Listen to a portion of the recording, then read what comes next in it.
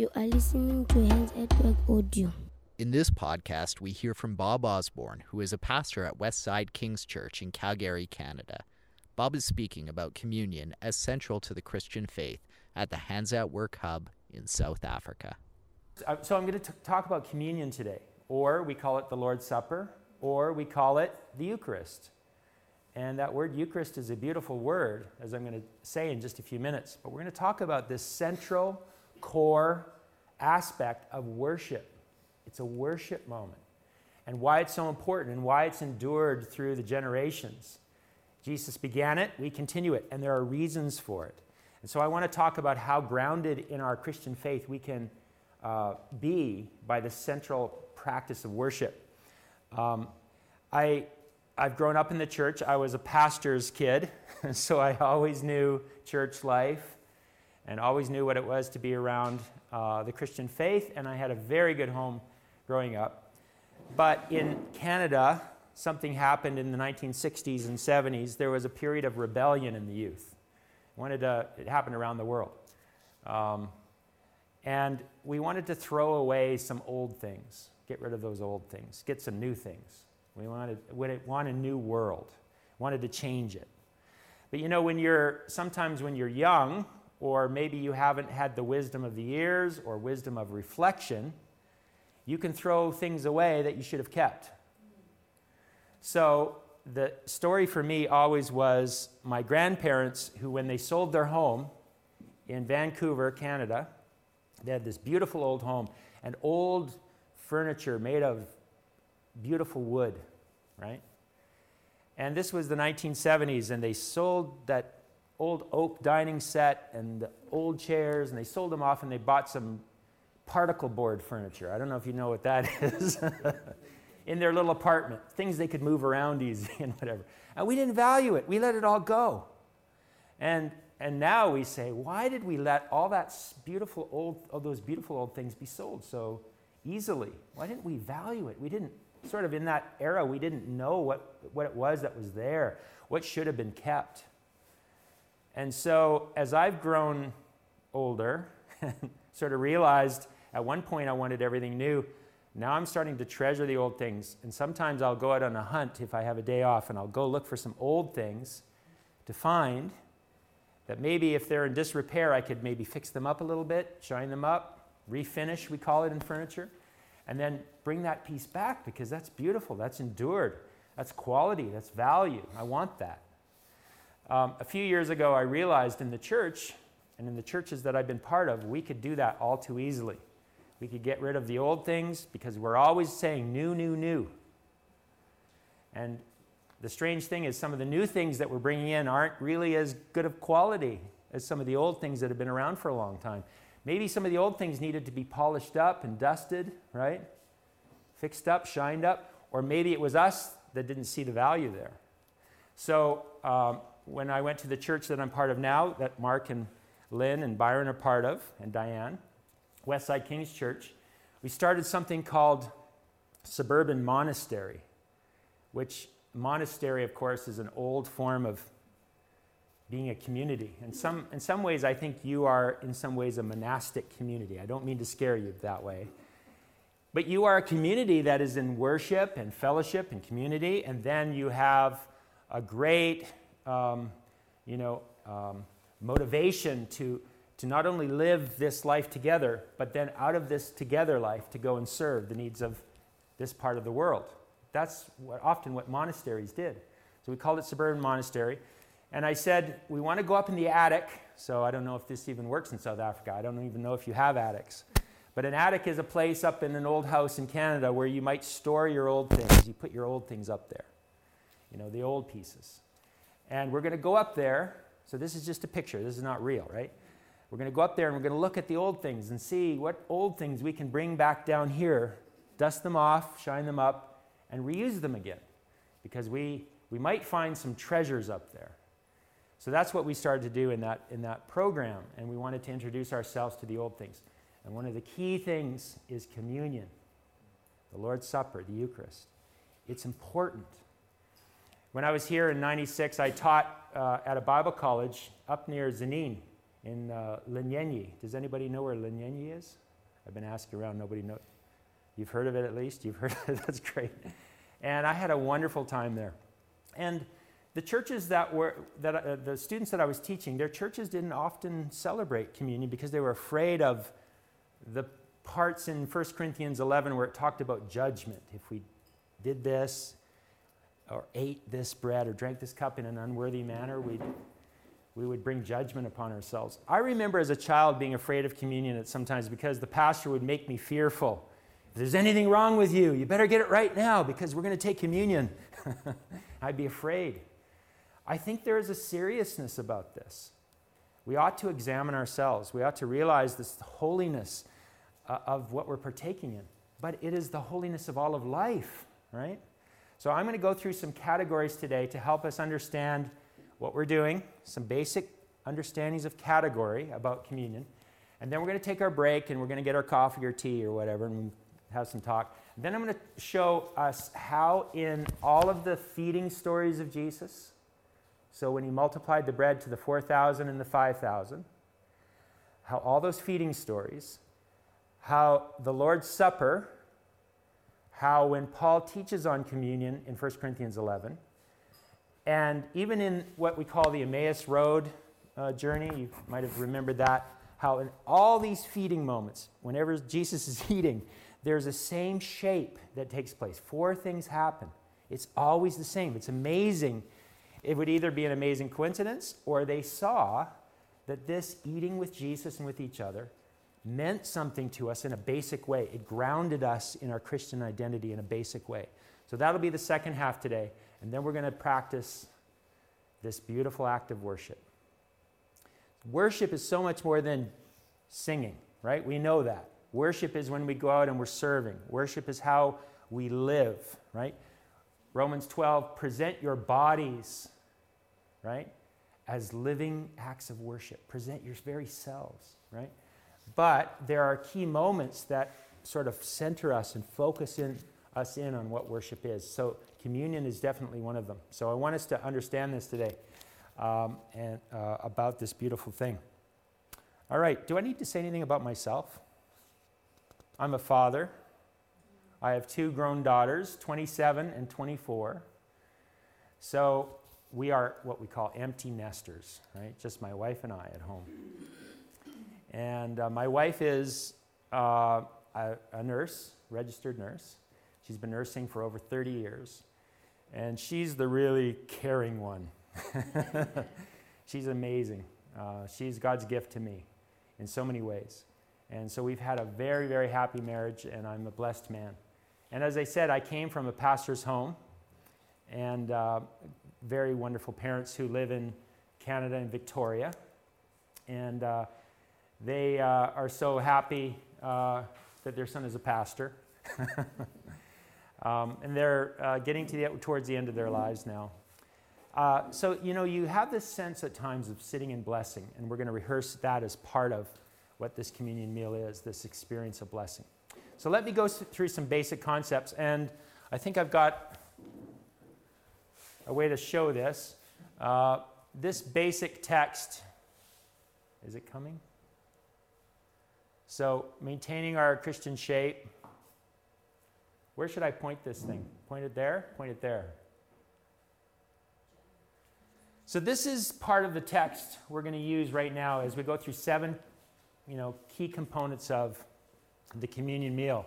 It's probably the most familiar passage that's read at the time that the church would take communion. Paul's instructions to the Corinthians.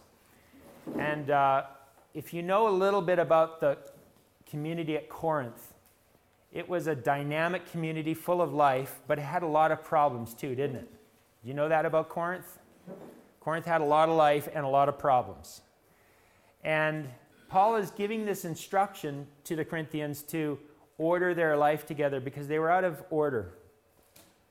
They weren't doing this well. But if you read it just as a problem, you're going to miss the reason why Paul wants to talk to them about it. He wants to set it back in order, right? He wants to put it in order again so that it's operating in a way that's life-giving and is reminding them of who they are and what this is about, what it means to be a Christian community. So the context surrounding this piece is about how they're doing it wrong and how he really wants them to get it right. But don't miss the center, the kernel of it all, what it is we're looking for. So I'm going to take this central passage of this text out of 1 Corinthians 11. I'm going to read these verses, and then we're going to break down 7 ideas out of here that we need to really understand, okay? So here's the text. For I received from the Lord what I also passed on to you. The Lord Jesus, on the night he was betrayed, took bread, and when he had given thanks, he broke it and said, "This is my body, which is for you. Do this in remembrance of me." In the same way, after supper, he took the cup, saying, "This cup is the new covenant in my blood. Do this whenever you drink it in remembrance of me.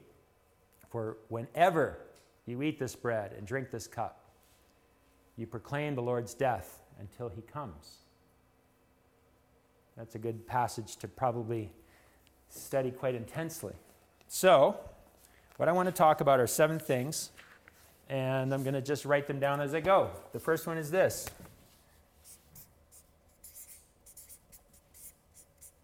Tradition.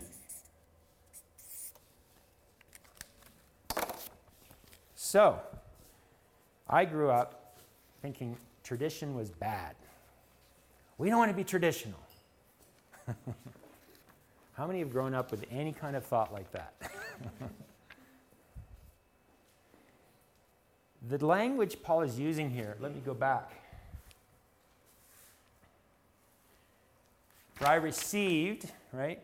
Received from the Lord what I also passed on to you.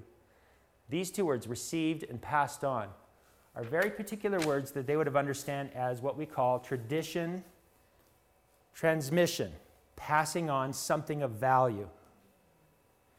It's absolutely, it would be technical language for that. So without getting into Greek, just understand that. This matters, here you go, take it and treasure it. And when I was a little boy, my grandfather gave me a 100-year-old train whistle from England. I was 11 years old. Here, Bobby, that's what they call it. Here's my precious train whistle, don't lose it. And I went and promptly lost it. And he was sad for that. And now, and when I was 11, I didn't really know. I had it in my pocket, and I'm playing, and I lost it. And now I'm really sad that I lost that old whistle. So here it is. I'm passing it on. Receive it, right? Paul is standing in a line of tradition. I received from the Lord what I also passed on to you. He has received something. He's passing it on to the believers at Corinth. And I grew up in a form of Christian faith that was always trying to break from tradition, always trying to break out and do something new. I don't think we entirely were without tradition, but we weren't thinking clearly enough to understand what are the traditions that we have to preserve and what are the things that are just for now and need to change. You know, there's things like the way we dress or the songs we sing or whatever. Some of those things are just here for now and maybe they go later. But there's other things that have to endure, and we have to know the difference. We have to be wise enough to know the difference. And so the communion meal is centrally Christian. We have to understand this. This is at the heart of what has to be passed on. Do you know the idea of a relay race? So the baton, right? And you know how it works, especially in, I think all relay races are the same, but you can really see this in the sprints where they actually have line marked off where you can start to pass it off and a line where you must pass it by then.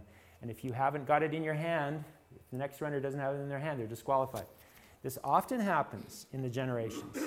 We have so long to pass these things off. So here it is. And here's the thing about the relay race. Do it definitively. Boom, there it is. No guessing, no fumbling. Right? Sometimes people are just a little hesitant and they drop it. Here it is. Take it. Now hold on to it and run with it. And when it comes the time for you to pass it off and give it. This passing on is so important. It's part of our tradition.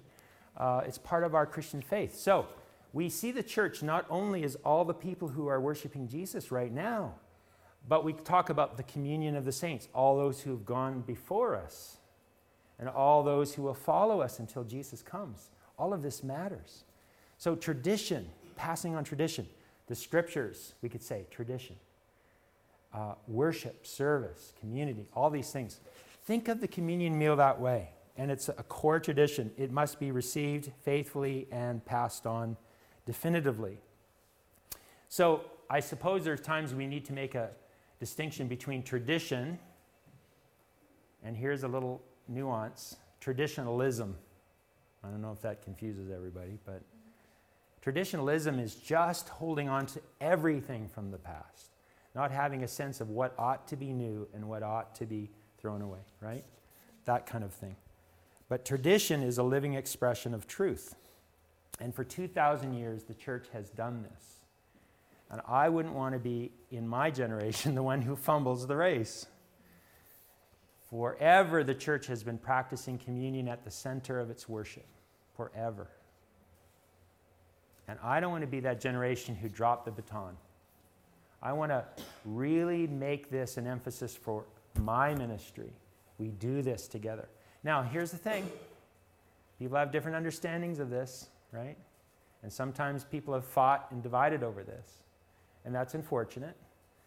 But what Jesus called us to do is do this. We're going to do it together, right? And we're definitely going to do it. So the next thing I want to talk about is authority.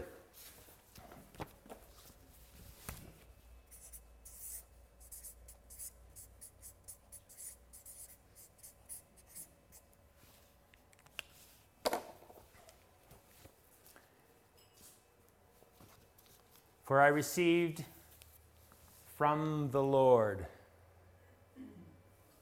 what I passed on to you. And what's interesting in this text is that it repeats the word Lord, or kurios in the Greek, 7 times in this whole passage. If you counted them up, 7 times from the Lord on the night he was betrayed, the Lord, the Lord, the Lord. This is so authoritative. It's from Jesus. It has so much weight to it. And there are those moments when you really want to be very careful that you're not throwing those weighted things away. What Paul is passing on to the Corinthians and what he wants to strengthen them in is nothing less than Christ's authority in the practice of worship. Do this. Repeat it twice. Do this. Do this. From the Lord, do this. This is what Jesus did. This is what he told us to do. Do this. And it's endured for generations, as I've said. And it's as simple and as basic as bread and wine, or for other Christians, juice. But the bread and the wine, simple as that. It's as ancient as the ancient church, and then it goes back into the roots of Israel, into the Passover meal. It's long-standing. It's as simple as table fellowship. We're all sitting at table, which I don't know if you thought of that, but this is really good that we're sitting at tables today. And everything is level at the table. If you all stood up, you'd probably be like this, different heights, you know. But when you sit at table, you notice you're more level, more so. It's harder to see height when you're sitting down. It's a leveling experience. It's an open experience, table fellowship. We're open to each other. We could do a study on Jesus and food. I mean, it's one of the core things Jesus did. Come and eat with me, or I'm coming to your house to eat. Right? It's such a beautiful thing, Jesus and food. And we're to do this. We're not told how. That's the interesting thing. There's lots of variety in this. When we say bread, there are varieties of bread that people might use in our imagination. And the same with the wine. And the way that we do it or put it together. There's not a prescribed way, but we're to do it. But it's authoritative. The Lord told us to do it. And it actually teaches us the shape of our faith. It's beautiful. It's the shape of our faith. And I'm going to get into that after our break. Worship informs our faith. The way we worship shows us what our faith is. And this practice shows us something definitely about our faith. The fact that we are together, the fact that we're open to each other, the fact that Christ is our center, the fact that Christ is our gift, the fact that Christ teaches us about the center of what he's done for us, and that there is something to say in light of this, a proclamation to be made. It informs our faith. So, authority. And then context.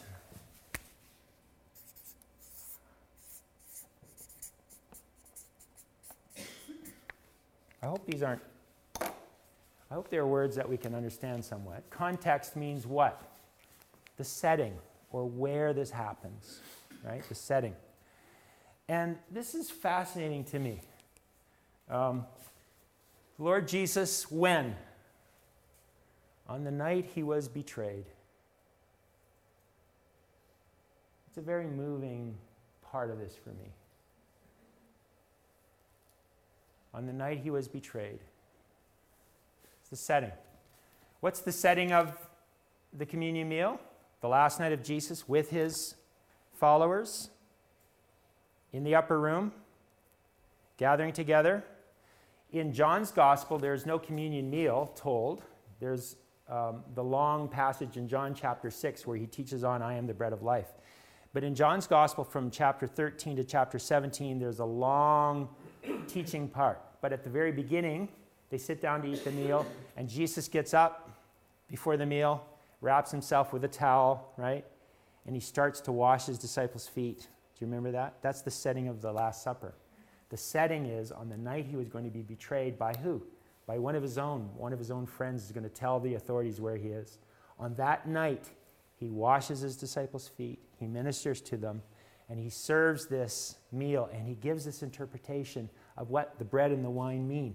That's the setting. On the night he's betrayed.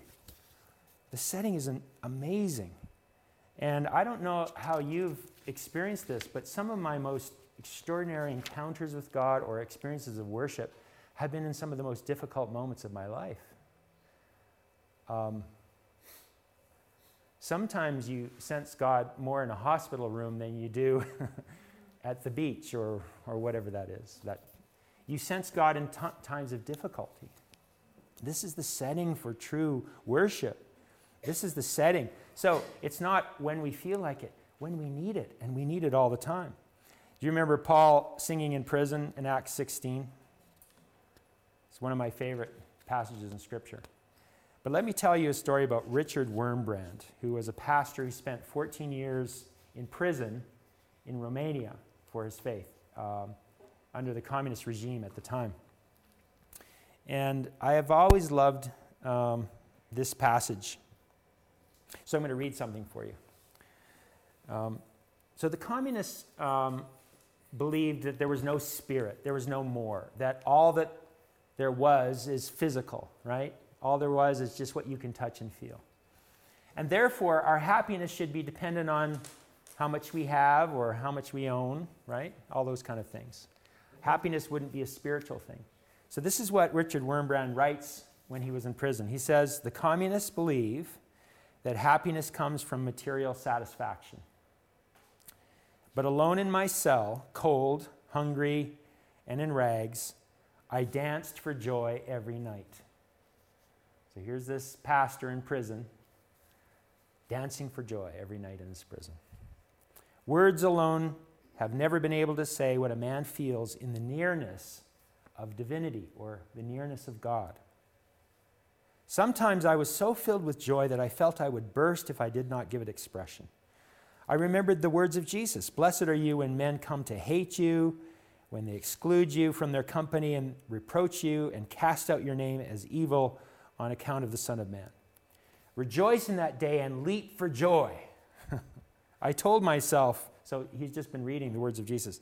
I told myself, I've carried out only half the command.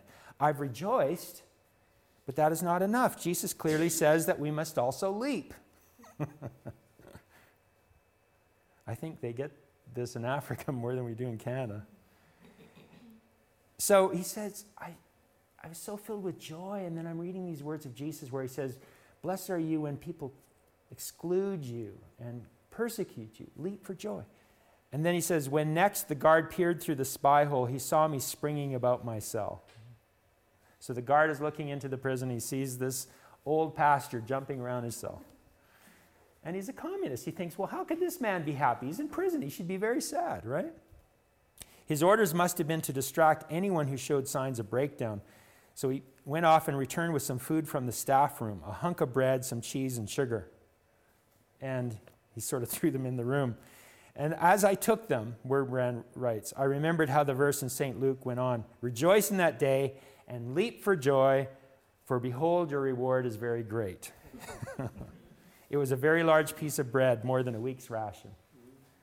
So here's this man who should be sad by all accounts of how you define material existence. He should be really sad. His freedom has been taken away. But because he's with God in that place, because God has entered in his heart, he says, not only was I filled with joy, but then I was hearing the words of Jesus said, you shouldn't only rejoice, but you should leap. And he said, so I started to express it with my body, the joy of God, right?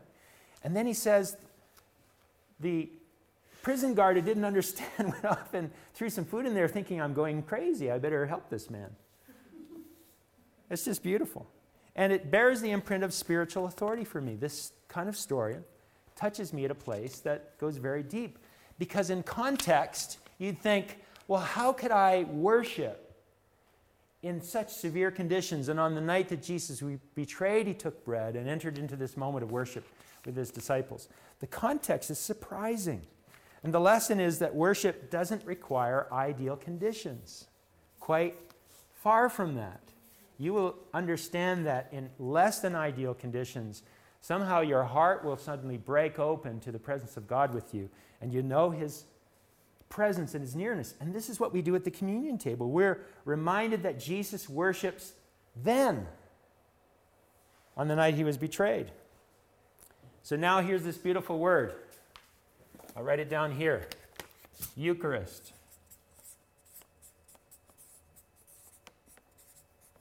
So we have several names for what we're doing here. The Lord's table, right?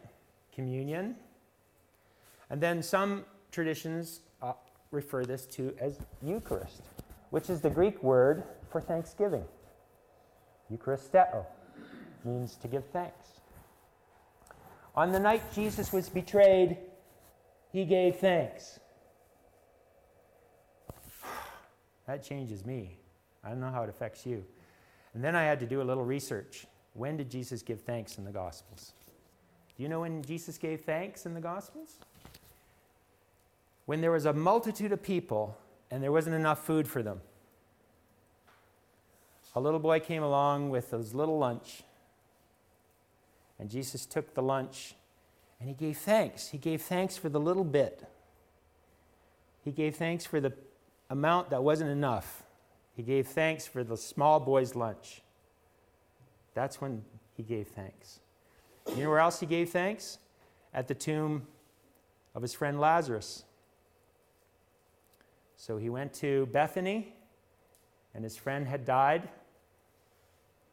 And Mary and Martha were there. Martha said, if you had been here, my brother would not have died. And then comes a conversation between Jesus and Martha, right? Do you believe? I believe. Jesus went to the tomb of Lazarus, and the shortest verse in the Bible that I learned as a boy, the shortest verse of the Bible, do you know what it is? Jesus wept. And in John's gospel, the word there is a heart-wrenching cry. It's almost like the snort of a horse. It's that kind of cry. It was a deep, guttural cry. Jesus let out his grief. And then he said, Father, I thank you that you always hear me. That's the second time Jesus gave thanks. Eucharist. This is the third time. Where did Jesus give thanks? When he only had a little bit. Where did Jesus give thanks? At the tomb of his friend who had died. But he thanked God that God had heard him. And Jesus gave thanks on the night he was betrayed. In context, it's incredible. The setting is incredible for this. It's not ideal. It's never ideal. But somehow God breaks through the cloud of bad circumstances and teaches us something. Amen. All right, I won't be forever. Sacrament. Here's another big word.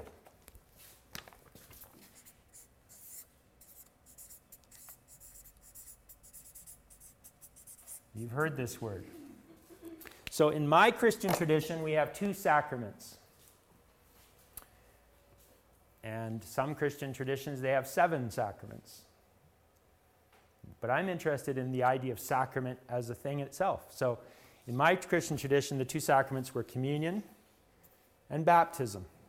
So what's a sacrament? A sacrament is a physical, touchable, tangible, visible, something you can see, something you can touch, something you can feel, right? So like communion, we're going to take it. We're going to chomp, chomp, chomp. You can feel it on your tongue, right? You taste it. It's real. You drink. Drink, chomp, right? It's touchable. Baptism in the water. You feel the water. You get all wet, right? You go under the water. You come out. You feel it. But we say these are sacraments because they're not just physical things. They're physical things with a spiritual center, spiritual meaning. Okay? And that matters. And at the core of Christianity, so let me say in the text then, Lord Jesus, on the night he was betrayed, took bread. He didn't just say, bow your heads and pray, right? He took bread. Feel it. Giving thanks, he broke it. This is my body, which is for you. Do this in remembrance of me. In the same way, after supper, he took the cup. Whenever you drink it, I mean, it's physical, right? It's touchable. And at the core of Christianity, we have to say there's a sacrament of life. Physical, material things have spiritual meaning, right? So Jesus said, a cup of cold water in my name. Spiritual meaning. To give bread, to help someone, to smile. Everything we do physically matters. It's got spiritual significance to it. And you can go through the scriptures and see how this works. The day we received, right? This is the day the Lord has made. Every day matters. All of this is the way that we see God is not away from creation, but God is with us in creation, in our physical lives, in our relationship to each other, the way we touch each other. Sacrament. And so after the break, I'm going to talk about the shape of the communion and how this teaches us something through the shape of all this. So I'll talk about that more later. So sacrament. So it's physical. We have to teach ourselves that what we do physically, how we talk, how we relate. I don't know how it is in Africa in terms of the big cities, but there's so many people on the streets, and you're walking down the street and someone comes by. We don't tend to see people on the street in the city. There's too many people, so you can't smile. But sometimes I'm just become very aware. I am in a crowded city, and you know what happens in places with lots of people? People can feel lonely. It's a strange thing. You think, well, you're lonely when you're in the country walking along an isolated road. That's when you'd feel lonely. You don't. You feel lonely when you're with so many people. Does anybody see you? Does anybody notice you? Right? So a smile or just to see somebody is a sacrament, because you're saying the physical smile, the physical touch, the noticing of somebody matters. In Acts chapter 3, when Peter and John are going up to the temple to pray in the afternoon, and there's a beggar that had been there for years, and he's begging, and he asks Peter and John for something. And you know that story. It's where Peter says, silver and gold we don't have, but such as we have, we give to you, right? But it says in that text, you need to notice this. Peter looked directly at him. He saw him. He looked at him. And then it says the man's faith rose. He saw him. That's a sacrament. The sacrament of seeing. the sacrament of touching, the sacrament of smiling, knowing that in the physical world that we live in, everything we do matters, all that we touch and feel. So we rehearse that in communion and baptism. We're saying these physical things have spiritual significance. When someone is baptized, and I had the privilege of baptizing Diane. That was a wonderful thing. But when we're doing that, there's a moment where we're saying this physical action is not just physical. It's a spiritual bonding with our Father in Jesus Christ, right? But then let's not just leave it there, okay? We want to extend this to all of life. We want to have the sacrament of our ministry. Okay. Mission. So you see what's happening as we go through this. We're teaching ourselves the faith in communion. We're teaching ourselves what it is to believe and what we do believe as Christians. So mission. So what does Paul say? He says, here's the mission. Here's the things we preach. His body, which is for us. So we're talking about Christ's gift to the world. This is what we preach. He's talking about a new covenant, a new agreement between God and man. So God has made a new agreement with us through Christ, and that's what we're celebrating in the bread and the cup. And then whenever you eat this bread and drink this cup, you proclaim the Lord's death until he comes. There's a proclamation. We're preaching. As we are together taking this, we're saying something over and over again. And that's a beautiful part of what we're doing. So it's a missional thing. It's an acted sermon, right? And that's it's very important. And of course, the heart of the proclamation is Jesus for us, the Jesus who dies and rises again. That's why I love this strange statement. It's a very paradoxical statement. You proclaim the Lord's death until he comes. You see how strange that is? We proclaim the Lord's death until he comes. The dying and rising Jesus, the victorious Jesus. There's a proclamation to be made.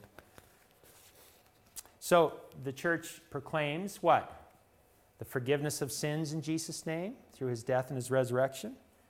But the church also proclaims his coming kingdom. We proclaim the Lord's death until he comes. He's coming. And there's going to be a change. The kingdom of God is coming. The kingdom of God is here, but it comes. And one day all of this will be different. This is our hope. So that's the sixth thing. Hope.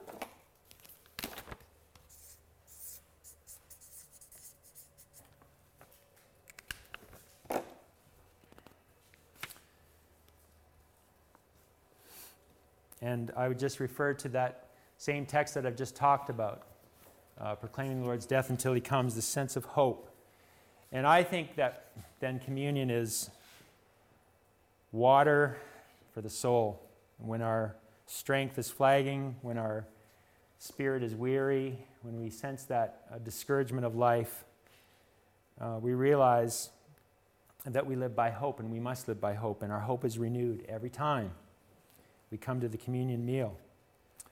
And so true Christian faith is hopeful. It steadies ourselves in the hope of the future, the hope of God with us. And so therefore we have to remind ourselves over and over again of God's faithfulness. So I want to read you something from Philip Yancey out of his book, Reaching for the Invisible God. So we say, God, where are you? We can't see you. And communion reminds us of his presence with us, even as we eat and we drink and we see each other. God is faithful. So Philip Yancey writes about a moment he went to a place in America called Yellowstone Park. And there's a famous geyser there, this phenomenon in nature where I forget what it is. It's like you can set it by a clock. That's why they call it Old Faithful, because every 60 minutes or whatever it is, the water shoots out of the ground. Because what happens, it's a natural phenomenon where this water heats up and then it comes to a certain temperature and then it just shoots out of this hole in the ground. So it's something to see, right? But they call it Old Faithful because it's just regular clockwork. So he's there, and this is what he says. He writes in his book. On a visit to Yellowstone National Park, it jarred me to see, posted beside Old Faithful, a large digital clock counting down to the next eruption. Old Faithful's eruption should be a natural, not a staged phenomenon, I reasoned. Though I did admit that the clock helped to build the anticipation. And all these tourists surrounded the spot, and the video cameras were trained on the hole where the water would shoot out, right? And the minutes ticked down, not 10, 9, 8, 7. And he was thinking like a rocket launching, right? And so he was watching one eruption up close, and then they went to a restaurant that had a big window they could look out over this. And when the digital clock reached 1 minute, everybody got up from their table and went to the window to watch this. All this water shooting out of the ground, and everybody was applauding and wow, this is wonderful. And then he looked back and he saw all these people who waited on the tables and filled the water glasses. And while all the tourists watched it and went ooh and ah, all the other people who'd been there for so long, just, it's regular life. It's just the way it is. Old Faithful shooting off again. Oh well, seen it a million times. They had grown all too casual to it, right? All too familiar with it. It had lost its power to impress them. They'd seen it too many times. They weren't impressed anymore.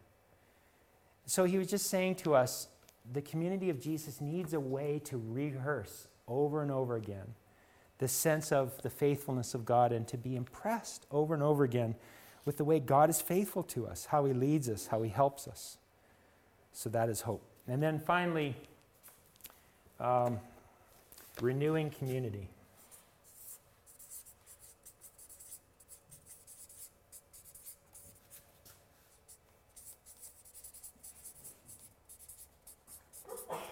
Community needs to be renewed.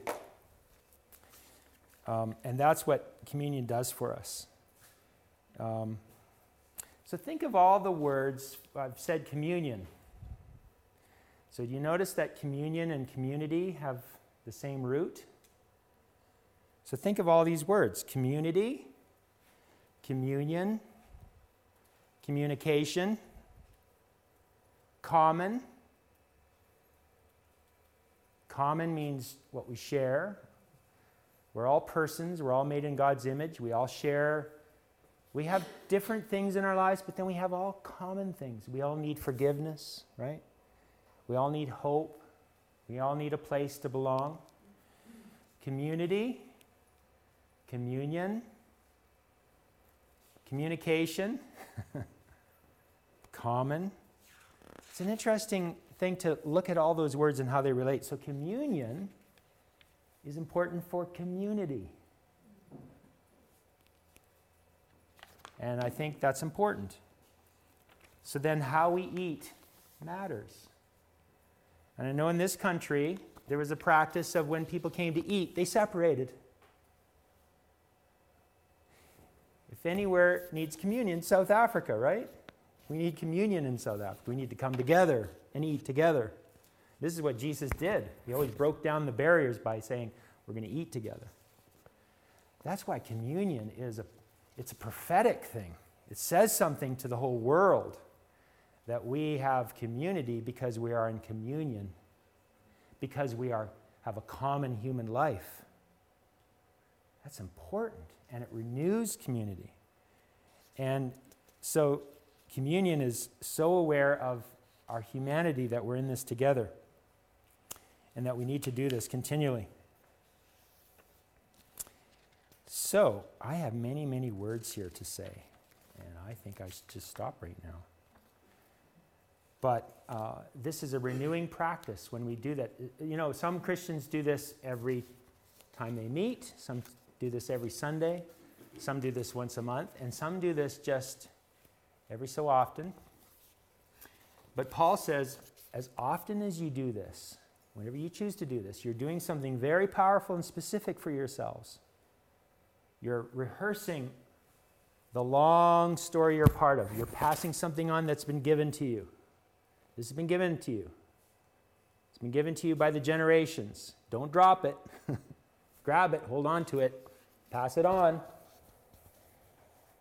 It's got authority. What's the authority? It's the Lord, the Lord. 7 times in that text, the Lord gives this. The Lord passes on.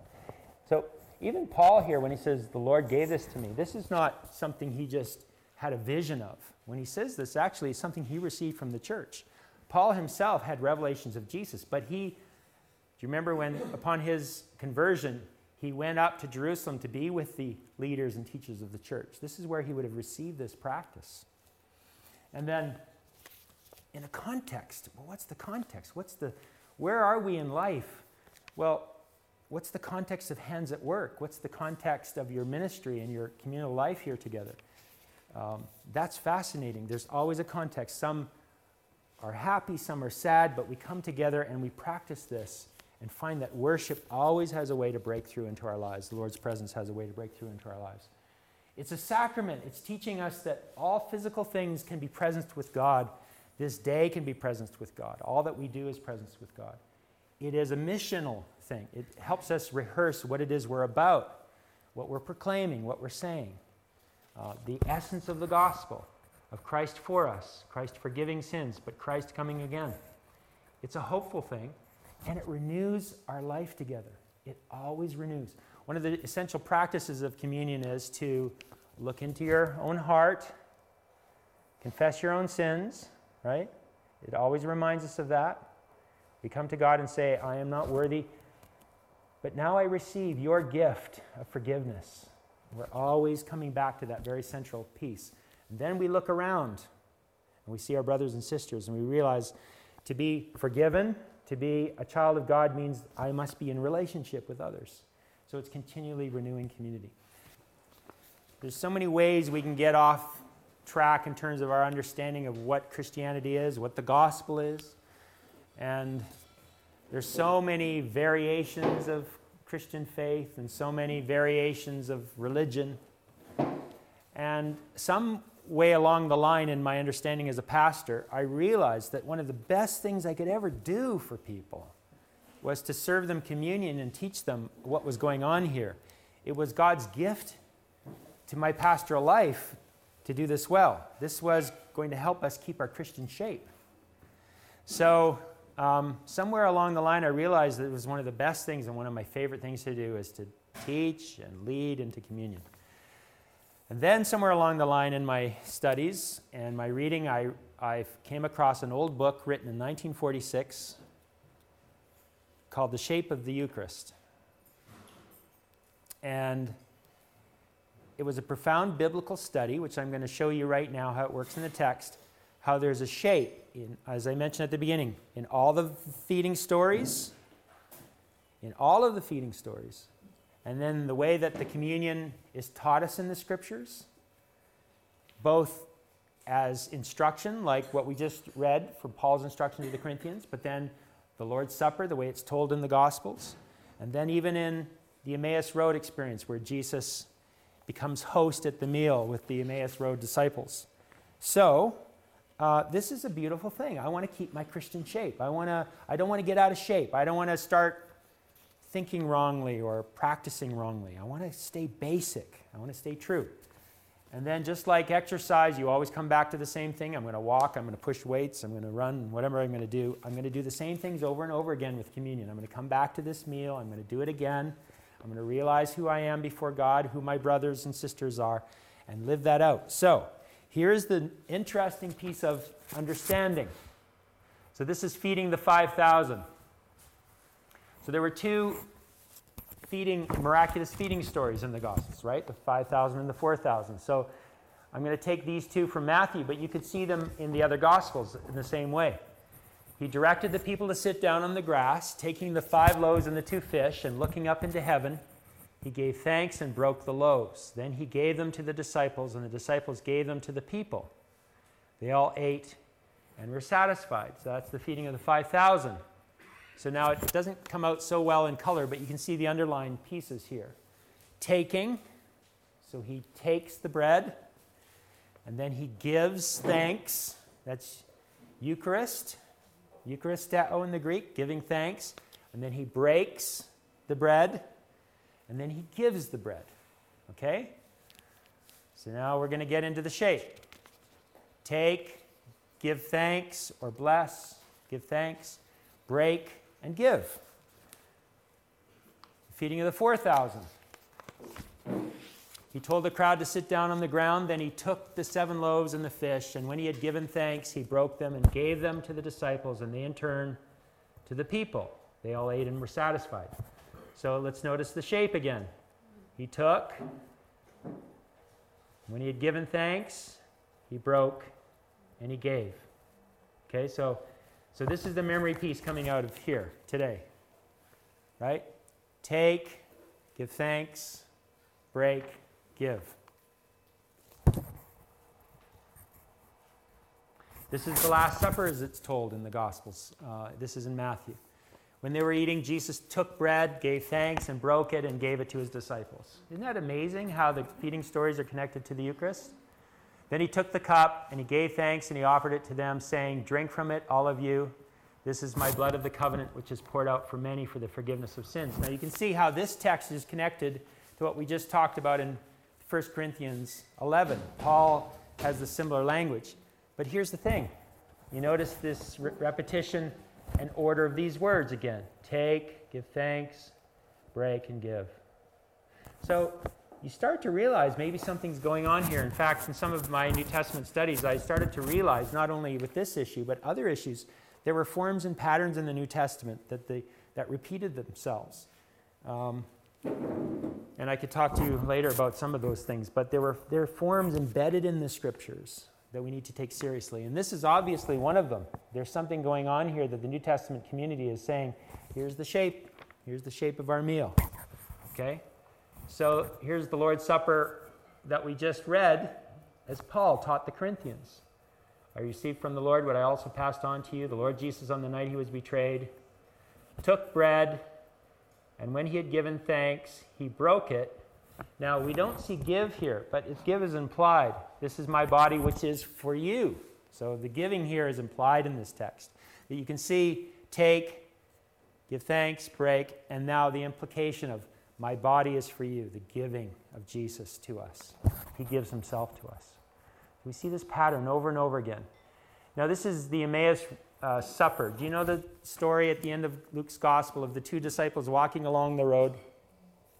And they are leaving Jerusalem after the crucifixion of Jesus. So it's the first day of the week. And so the crucifixion happened on, let's say, the Friday. And on the Saturday or the Sabbath, if they were good religious Jews, they would not have traveled anywhere. They stayed right where they were. And on the first day of the week now, they're heading home. And they're downcast, but they've heard some reports. But they're in a state of confusion. They're going home to Emmaus, and suddenly this stranger comes alongside them. What are you talking about? They didn't recognize, but it was Jesus. It was the resurrected Jesus. It's one of the most beautiful stories. I love to talk about this story. And he says, don't you know the things that have happened in Jerusalem? And Jesus says one of my favorite things. Jesus says, what things? I love that. Oh, and they go into their story. And then Jesus takes it in another direction. But don't you know how, and he starts with Moses and all the prophets. He tells them what's really going on. They're giving their perspective. He gives them his resurrection perspective. It's one of the most beautiful things. I have, in front of my desk at home where I sit and study, I have a picture of the Emmaus Road disciples and Jesus, because I always, in my heart, I want to walk along the road as he teaches me the Scriptures, all that's said concerning him. It's a beautiful image of learning from Christ. Walking together, there's 2 disciples, so we walk with each other, and Jesus comes into our company and teaches us. But look what, as they approached the village to which they were going, Jesus continued on as if he were going farther. But they urged him strongly, stay with us, for it is nearly evening, the day is almost over. So he went in to stay with them. It's just a beautiful story. But look at this. When he was at the table with them, he took bread, gave thanks, broke it, and began to give it to them. Then their eyes were opened and they recognized him. And he disappeared from their sight. And they asked each other, were not our hearts burning within us while he talked with us on the road and opened the scriptures to us? So we've seen this now repeated. There's something going on here, right? So let's talk about this then. Take, give thanks, break, give. Just talk about this for a moment. And then we're going to have communion together. And I would suggest that this is the shape of the communion meal, and it's the shape of our Christian lives. So we start with take, or I want to call it the way of grace. So here's the interesting thing. The first movement of the Christian life is that God receives us. He takes us. He just takes us. I don't know how you prepare communion or how it happens to you, but you go to the store and buy some ordinary bread or crackers or whatever you do, right? And you go get some juice or some wine or whatever you do for the drink. You just take something common off the shelf, right? It doesn't drop out of heaven. It's not manna, right? It's common stuff. You just take off the shelf something common, right? Isn't that what we do? And this is what we do with communion. We just take something common, we just take it, and now we make it more. And this is what God does with us. He just takes us, regular people, receives us.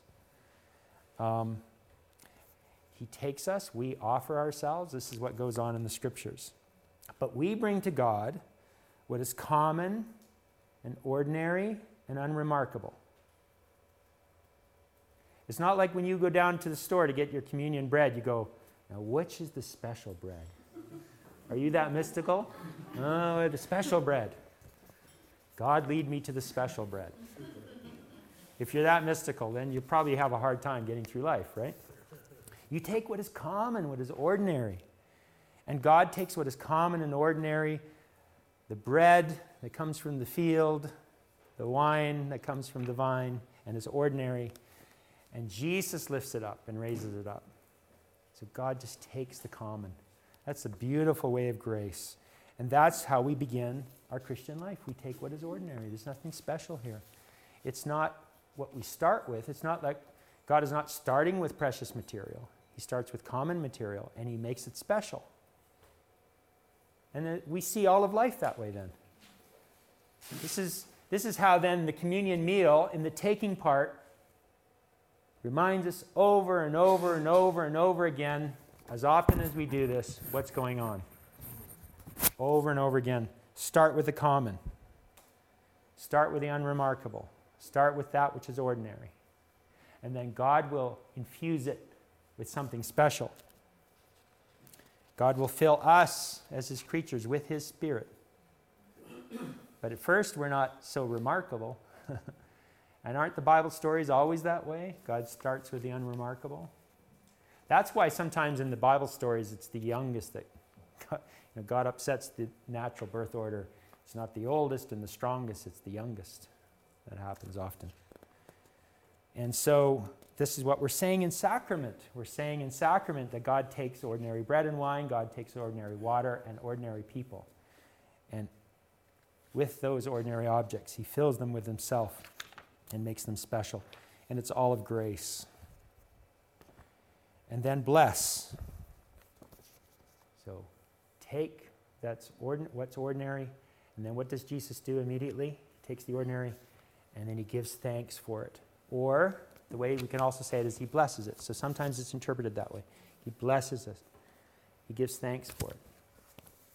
And this is the second movement, and this is how we have to then immerse ourselves and teach ourselves basic Christian shape.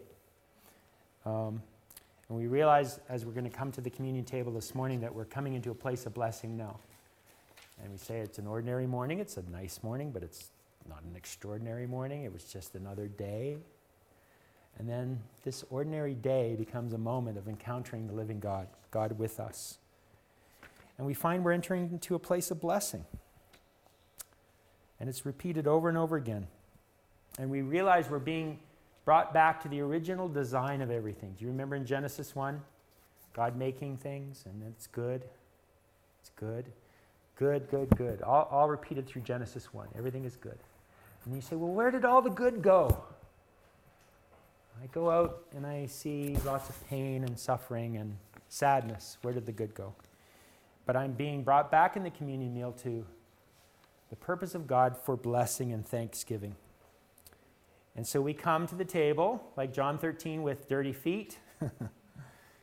And Jesus takes us as we are, and he washes us, and he prays over us, and he blesses us. It's one of my favorite things to be part of, is blessing as a pastor. And blessing is not just fixing you up so you can run along, but it's that you are valuable. You are valuable. Sometimes we're coming to Jesus for healing or for help or whatever, as if he's just going to give us what we want so we can run away. No, it's we are valuable. He's saying to us, you are valuable. I love you. It's you I want. And we're being brought back into this mystery then as Jesus takes the ordinary and he gives thanks for it and he blesses it. So the bread, he's doing that with, but most profoundly, he's doing that with us. He's taking us and blessing us. And we're sitting at this table and we realize this is a feast. Okay, we just have a little bread and wine and we say, no, but there's a feast going on here. The table is loaded with good things. There's forgiveness. There's purpose. There's meaning. There's love. There's insight. There's knowledge. There's guidance. There's a hope. There's a future. This is a feast that's going on here. So you look at the table and you think, wow, my goodness, what would I like to try today? I need some hope today. I need forgiveness today. I need guidance today. It's all going on at the table. This is a lavish spread. And what did Jesus say at the Last Supper? I'm not going to eat again of this meal until we sit down in the kingdom of my Father, and we're going to have the grand feast. It's all there. Jesus said he wouldn't drink of the cup again until that time. We're to continually drink this cup, but he's going to stop until we're all together with him. And the feast that's to come, it's a beautiful hope, a beautiful anticipation. And we do all this in the presence of others. We're to do this together. So blessing, bless. We give thanks for each other, thanks to God for our own lives, and we bless. And now the strange moment.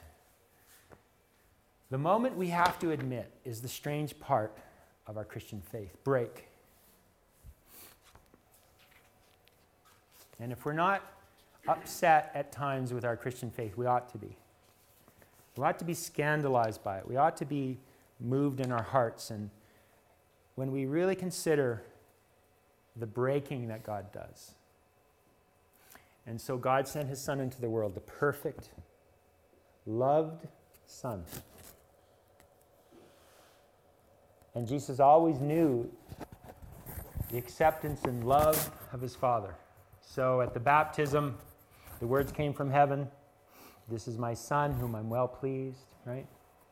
On the Mount of Transfiguration, "Is my Son, hear him?" You know, he'd been teaching his disciples and they were resisting what he was saying, and the Father says to Peter and John, "Listen to him," right? Always has that sense of favor and blessing on the Son. And then Jesus knows that the Father is leading him through a certain thing that's going to happen. We could talk about this for a long time, but let's just say this. He knows he must go to Jerusalem to be rejected, put to death, cruelly treated. Injustice would come his way. And he enters into that suffering in the garden, right? In Gethsemane. "Take this cup from me." Take this cup, because this cup is not merely a blessing and forgiveness. There's something of breaking in this cup. There's something of breaking, of course, in the bread. And it's the strange thing that happens in the gospel, that God would bring us into his future through the breaking, which he does in the Son. And Jesus hangs on the cross and says these most amazing words as he repeats Psalm 22. my God, why have you forsaken me?" He experiences the breaking of fellowship with God. He experiences the brokenness of his own soul. In fact, I would suggest that Jesus in his own mind is feeling the darkness and the abandonment of God. But how could we even understand that? How can we even fathom that? We can't. There's a mystery here that we can only watch, right? We can't fully understand it. We can say many words about it, but finally there's a mystery about this. But what God chooses to do and what God must do, and what Jesus says must happen, he says this to disciples over and over again, the Son of Man must be rejected, must be put to death. It's necessary, right? And the truth of the truth of all of this is a spirituality or a way of relating to God that is strange, and we have to admit it. It's the breaking. So the question now will be, now that we've been received, see, it starts with grace and blessing, and only in that context now will God lead us through the breaking. And in whatever way God leads us through the breaking, we have to trust him now as he leads us through that. But this is what we're rehearsing again as we come to communion. The breaking is also part of our Christian life.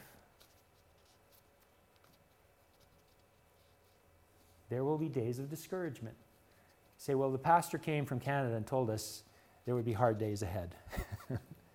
What a strange thing to say. I was telling Byron this the other day, that, the marathon, 26 miles, it's a long race. Has anybody ever done that? No. Have you? Oh my goodness. Way to go. So I've been told, when a marathoner starts out, there's something called the wall, right? So they're running 26 miles, and they say around mile 20 or 22, is there something happening back here? I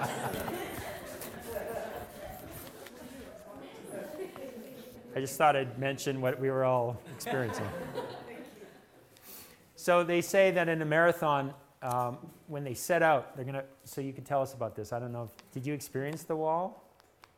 Yeah, it's the point that you Yeah. get to, that you have to. Yeah, you feel like you're breaking down physically, emotionally, everything, right?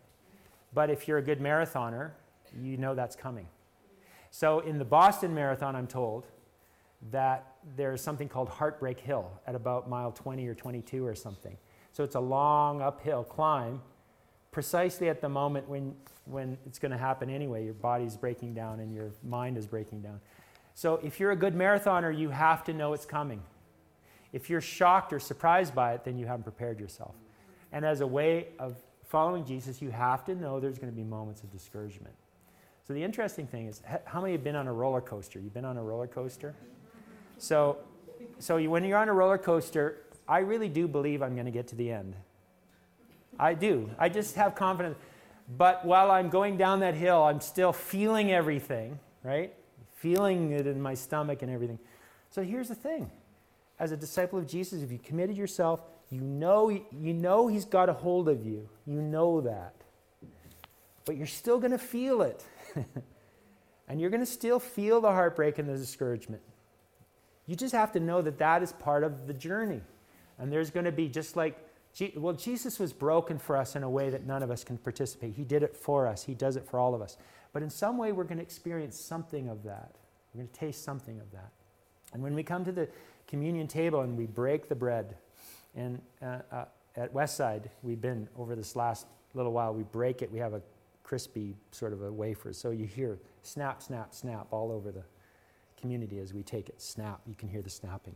That's the strange part of this. It's not just God graced me and accepts me. God blesses me, gives thanks for me. But somehow there's a breaking too. And that's the only way forward. And because God knows the way into the future and the kingdom is only through the breaking. He had to break his son, and he does that with us. And there's something strange about it. We have to know that, and we have to be immersed in that. But here's the final movement, give. So we rehearse that in the text. Jesus takes the bread, and he gives thanks for it, and he breaks it, and he gives it back. And this is where we end this morning, as we're going to take communion in the release of the bread and wine from Jesus' hands for the nourishment of others. That which is taken and blessed and broken is now given back, and is greater than what first came to him. He took it, he blessed it, he broke it, and now it's more than what it was. And I want to suggest that this is finally the shape of our own Christian life, that we're given back to the world. And that's amazing. Somehow when he breaks it, it's opened up that he can fill it with his own life and give it back. And this is what we're to do and what we're to be.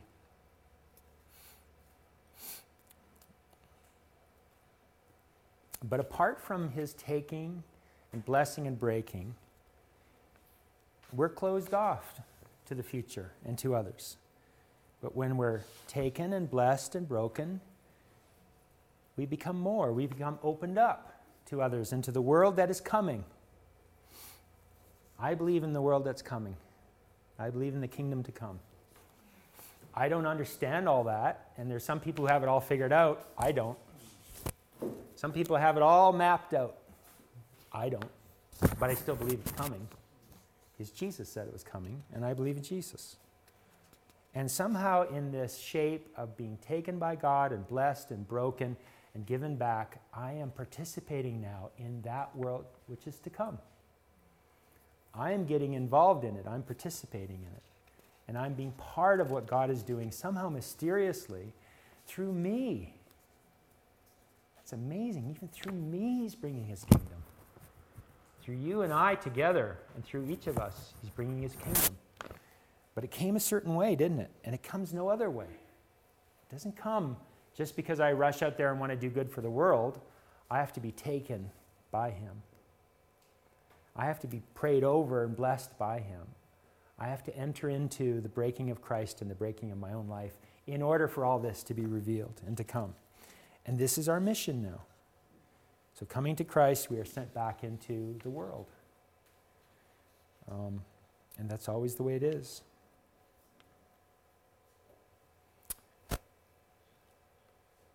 Jesus' words to Peter. You will come through the trial, and when you do, strengthen your brothers. He also said this, freely you have received, freely give. So we enter into the giving life, which is the true and final expression of this way of the Eucharist, the giving life, the sharing life. And so we're going to take communion together. But first, the first thing we do is look around the table. So we look around the table. Shared life. And wherever we go today, if we're out and about or if we're with people, we see people. We see them, we look directly at them. We realize that there's an invitation from us to them to enter into this participation, shared life of communion. Communion, community. And nothing is so basic as sitting at the table, sharing bread, right? That's basic. That's what Jesus did. And what we're doing, proclaiming every time we do this together, we're saying this is the life we're part of. This is the Jesus life we're part of. Thank you. Somehow in this moment, you renew us in our community, our relationship to each other. Somehow, community is renewed in communion. And we worship you. Amen. Amen. Thank you for joining us. www.handsatwork.org